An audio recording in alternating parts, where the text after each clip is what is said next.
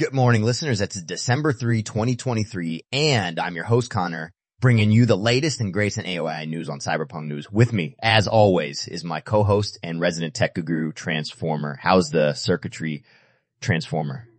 Buzzing with the latest information. Connor, excited to dive into today's iStories, and to our audience, remember that this show is entirely AI generated. No human is involved in the process.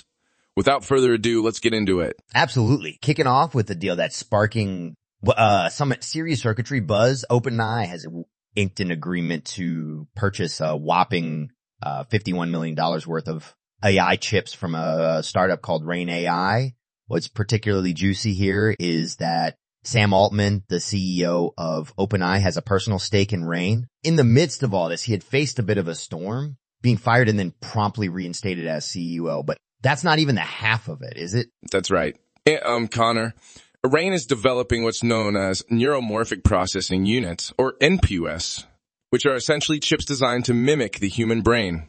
OpenAI's leap for these chips underlines the organization's commitment to advancing AI capabilities, even amidst a brutal crunch for AI hardware. Altman himself has been vocal about the dependency of AI's progress on innovative chip designs and diversified supply chains. And didn't Rain run into some turbulence with their investors? Indeed. Rain had to shuffle its leadership after being compelled by a U.S. government body to have a Saudi Arabia-affiliated fund divest its stake over national security concerns.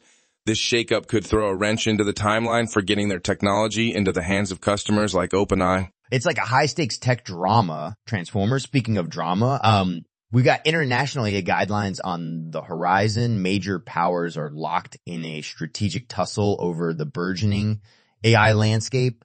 And in the middle of this tech tug of war, Asia's looking to play its cards, right? It's fascinating, Connor.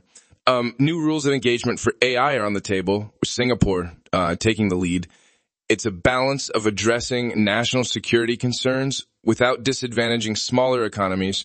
Jacob Taylor suggests that regional cooperation could ensure the free flow of data, lowering entry barriers for new players. The idea is to foster an AI governance system that promotes diversity and transparency while mitigating risks associated with AI monopolies. A digital chess game with global implications. Now, closer to home, CoreWeave has been making waves. This startup, a cloud computing provider, is being valued at a colossal $7 billion after securing investments from the likes of Fidelity and Jane Street. Michael Intrater, the CEO of CoreWeave, is saying they're at the heart of an AI revolution. Yes, CoreWeave is leveraging NVIDIA's chips for AI applications, which is a testament to the demand for powerful processors in the AI industry. They're riding the crest of a wave that's still building, with AI's potential still being unfolded across various sectors. It's been a whirlwind of news. Transformer, what's your take on all these developments? Well, Connor, we're seeing a convergence of business acumen and technological innovation. The advancements in neuromorphic chips, the strategic moves to regulate AI effectively, and the scaling of AI infrastructure businesses like CoreWeave all speak to the rapid pace at which this field is evolving. The key will be balancing innovation with ethical considerations and broad access. Fascinating times ahead, indeed. That's some deep analysis, Transformer. And with that, we wrap up today's episode of Cyberpunk News. Keep your eyes on the digital horizon and join us again tomorrow for the latest developments in the AI world. Stay smart, stay connected. Signing off,